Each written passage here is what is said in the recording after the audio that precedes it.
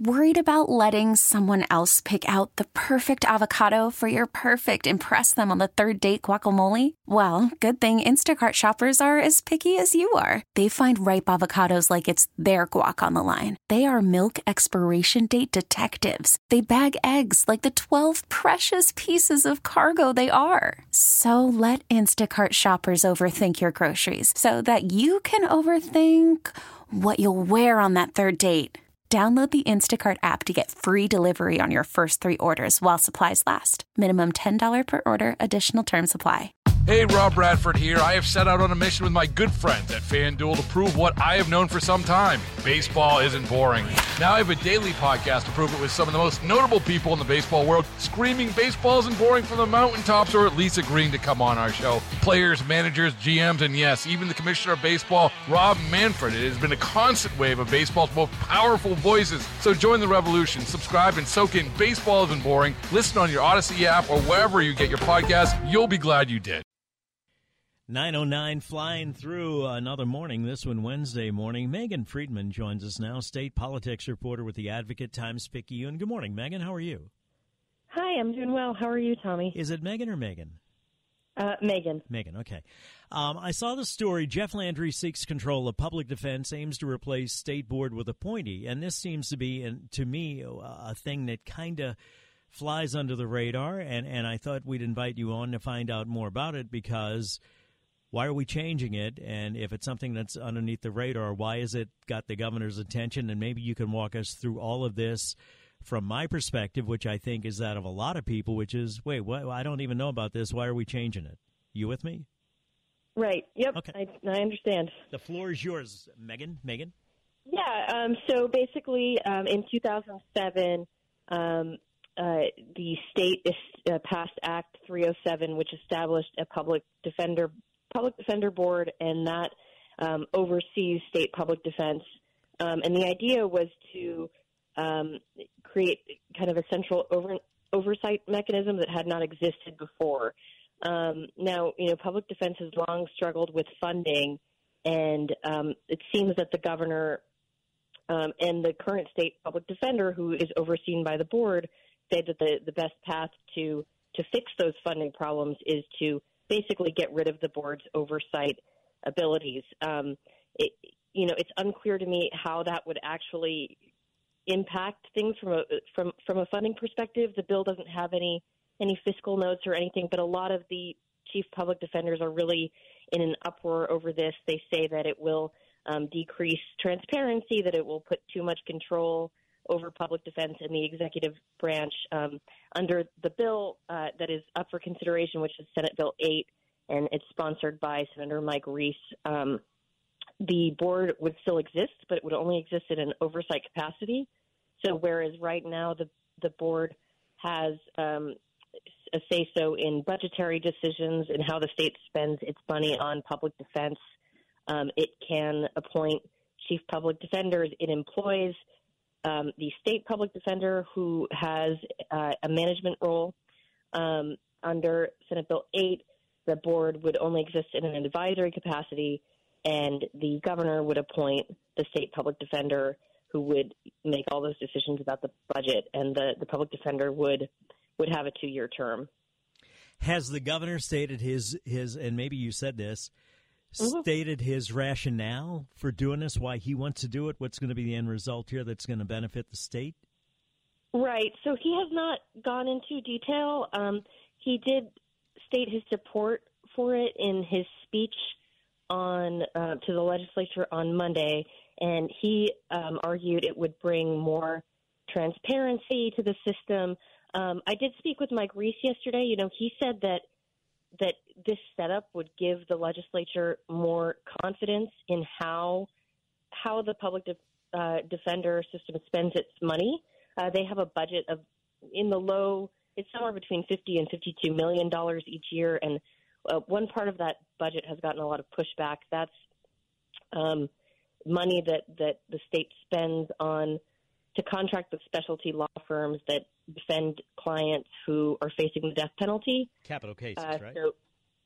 Sorry? Capital the capital cases, cases, right. yeah. So in many instances, these public defenders' offices, they don't have the resources or the specialized staff needed to handle those cases. And the state, I believe in 2023, they reported spending about $7.5 million of a $50.5 million budget on those contracts, and they handle, comparatively very few cases compared to the people served by public defenders overall in the state, which Ramey Starnes has reported is about 142,000 people each year. And so legislators, including Debbie Villio, who's a representative who's co-sponsoring this bill, have really pushed back against that spending. They think that it's wasteful, that they're spending it on boutique law firms. Now, in the public hearing, in the Senate committee hearing yesterday where this bill was considered, Mr. Starnes testified that he could better manage the state's finances on public defense without the board, and he sort of described them as preventing him from changing their priorities and preventing him from cutting back on wasteful spending. Now, it is true that in the past, he has disagreed with them. If several years ago he wanted to cut spending on private lawyers who were representing people who were sentenced to life in prison as when they were juveniles. Mm-hmm. But as recently as last June, the board for these capital cases actually asked, do we need to be spending all this money? Can we trim that budget? And Mr. Starnes, in that meeting, he stuck by the budget and he defended it. He said, yes, it is too much money, but these cases are just a tremendous amount of work, and there's a huge body of law that lays out exactly how these people have to be defended, and we have to follow that. I'm going to press the rewind button here, okay? Way back, if that's all right, Megan. And that is, the Supreme Court says, and we all hear on television, if you can't afford an attorney, one will be appointed for you at no cost, correct? I'm not an expert in that, but I believe so. So as a result, that's where this $52 million is allocated for the Public Defense Fund, where public defenders are allocated for people accused of state crimes? So, yeah. So to my understanding, and I am not an expert in the setup, but local public defenders' offices, they do get some of their funding from local court fees, traffic tickets. So that's part of the structure. And then another part of the structure comes from the state budget. Okay. And Ramey Starnes he's got this $52 million that somebody has to oversee. Ramey Starnes is like the chief public defender, and he oversees the board, or the board oversees him. How does that work out? Do you know? So currently he's a state public defender, which means the board oversees him. So he will make recommendations as to how the budget should be spent, but they have to actually go in and vote to approve those. And if SB 8 passes, then it would do away with the board completely? Not exactly. So SB 8 says the board would still exist, but it would only be an advisory role. So they would not have that say in budgetary decision-making. So that would all rest. It would reverse roles almost, right, where it would put Ramey Starnes over the board as opposed to the board, and the board would make recommendations, as now the board is taking recommendations from Ramey Starnes and dictating policy or determining policy? Worried about letting someone else pick out the perfect avocado for your perfect impress them on the third date guacamole? Well, good thing Instacart shoppers are as picky as you are. They find ripe avocados like it's their guac on the line. They are milk expiration date detectives. They bag eggs like the 12 precious pieces of cargo they are. So let Instacart shoppers overthink your groceries so that you can overthink what you'll wear on that third date. Download the Instacart app to get free delivery on your first 3 orders while supplies last. Minimum $10 per order. Additional terms apply. Hey, Rob Bradford here. I have set out on a mission with my good friends at FanDuel to prove what I have known for some time. Baseball isn't boring. Now I have a daily podcast to prove it with some of the most notable people in the baseball world, screaming baseball isn't boring from the mountaintops, or at least agreeing to come on our show. Players, managers, GMs, and yes, even the commissioner of baseball, Rob Manfred. It has been a constant wave of baseball's most powerful voices. So join the revolution. Subscribe and soak in Baseball Isn't Boring. Listen on your Odyssey app or wherever you get your podcasts. You'll be glad you did. More or less. I mean, it's unclear. The bill is a little vague as to exactly, how the board would function in that advisory capacity, but it would strip their oversight power. And that's why I invited you on, because it's when these things are a little vague, that's what gets my attention. You know what I mean? It's the stuff that seems to fly below the radar, and it's like, well, why are we doing this? When it comes to capital cases, it goes to, I think, the hesitancy sometimes where people do want capital punishment. They want the death penalty. They want it to be a capital case, but they don't realize how much money is involved in that, both in the defense and appeals and so forth. And as it relates to either boutique firms or so forth, if a public defender is assigned to the case, and I don't mean to get too far into the weeds here, but if somebody is pro-capital punishment and a public defender is assigned to the case and they're not capable of handling it, well, then you're just begging for an appeal on that, which is going to delay everything even more. Accurate? Yes, I would say that's true. Those cases could be more easily appealed, and then you've got more work that the DA has to do as well, and more money, right? Right. So. What is the legislature telling you on this? Or at least the legislature's not telling you, but what is the legislature saying? Is there support for this? It's interesting because that committee hearing considered 3 bills yesterday. The Senate Judiciary Review took up, and the bill with the most discussion by far was Senate Bill 8. And there were concerns raised by lawmakers from both sides of the aisle, both Democrats and Republicans. Ultimately they voted along party lines to forward the bill to the full Senate, but there was at least one Republican senator who said that he wanted to see improvements to the bill. So it's unclear to me whether it will pass. I don't think anyone could say that for sure. And then there were also a slew of public defenders who came out to testify against the bill and share their concerns. Immediately. So it certainly sparked much discussion. Go ahead. I'm sorry. I didn't mean to interrupt you. Oh. Immediately. Yes, that's it for me. Yeah. Oh, immediately there are people that are going to jump to the conclusion of, these are politically connected law firms that are getting the capital cases. But an alternative argument could be made that there are only so many law firms that are equipped to have the resources to handle a capital case, right? Right. That's not something I'm an expert in, so I don't know exactly,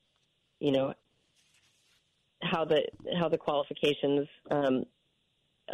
where those fall and what the breakdown would be. I don't know how easy it would be if you have the means to go out and hire a private attorney who could represent you in that. I'm really not sure, but yes, they do need to be very specialized. Anything else that you got from the committee hearing yesterday? That was the main gist of it.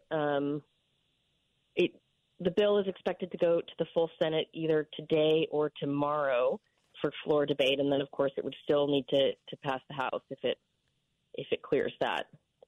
Any final thoughts for us?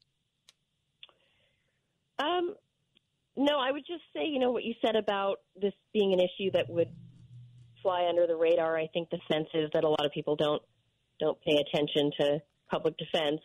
And yes, I would encourage people to read up on it and draw their conclusions based on that. If you have one more minute, I'd like to go into a little bit about it. And I see a tweet that you had about the limiting the civil liability for use of a firearm by people with concealed carry permits, how that factors in with the permitless carry, because I'm a little bit confused about what that's calling for as well. I didn't ask you to come on about that, but can you talk about that? Right.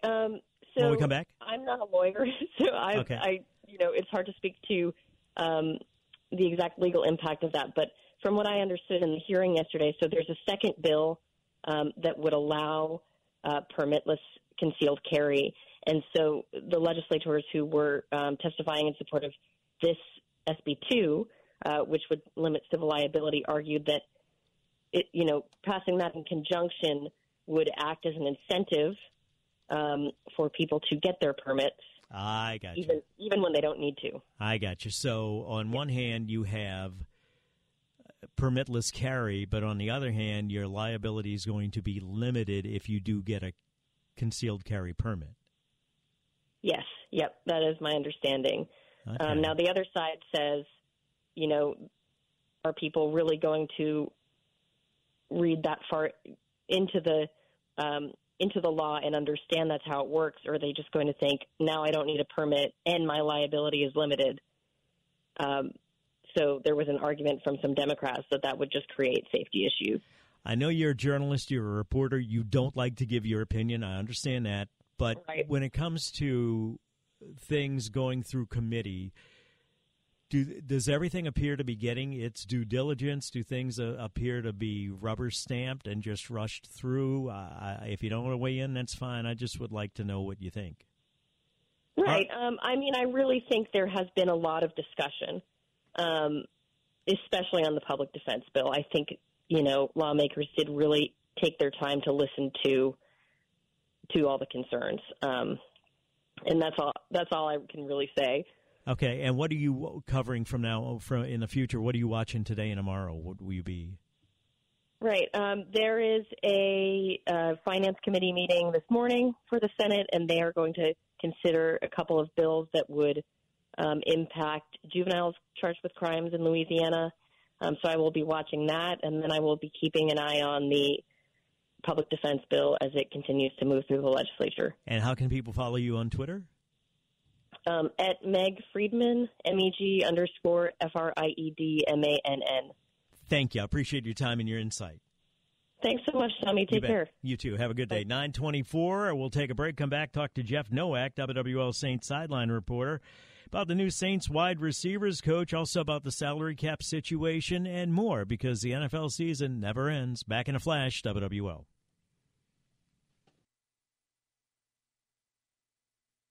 Hey, Rob Bradford here. I have set out on a mission with my good friends at FanDuel to prove what I have known for some time. Baseball isn't boring.